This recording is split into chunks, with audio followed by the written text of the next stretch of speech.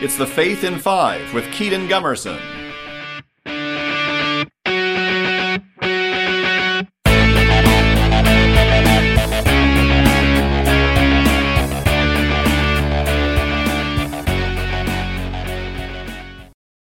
Hello everybody, I am Keaton of Kinetic Catholic Ministries, back with another episode of The Faith in Five. I hope that you all are having an absolutely wonderful day so far. I know that I am. In part one, I talked about what a saint is to begin with, right? The difference between those who are named a saint by the Catholic Church here on earth, and how anybody who is in heaven is a saint, right?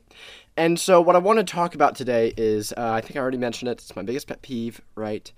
It's one of the things that people really get wrong about the Catholic Church, and that is the worship of the saints, right?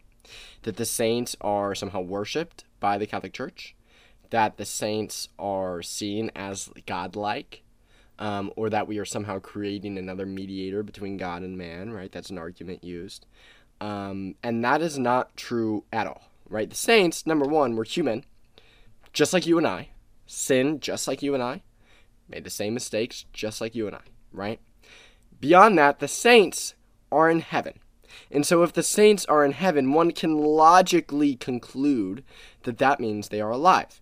To say that those who are in heaven are dead is a complete heresy, right? And any Christian will tell you that, yeah, if you're in heaven, you're alive with God. Because that's true, right? We don't believe that the saints have their bodies yet, but we believe that they have their soul in heaven. They are very much alive.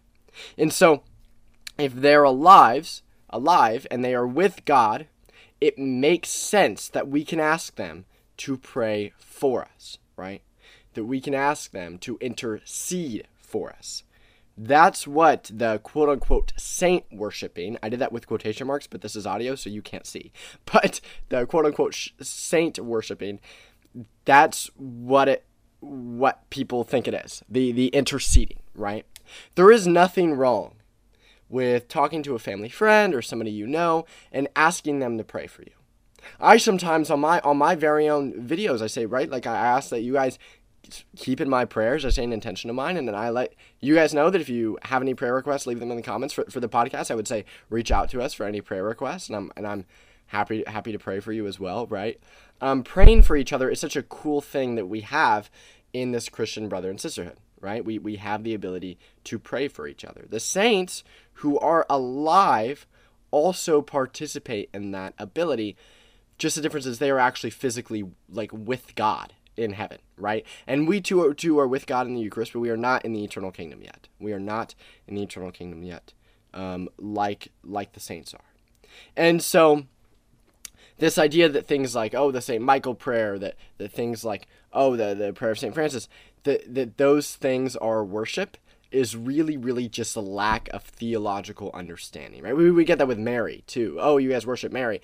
And it's the same thing with Mary. We acknowledge Mary as the mother of God. Mary has a very, very prominent role as Queen of Heaven. That's truth.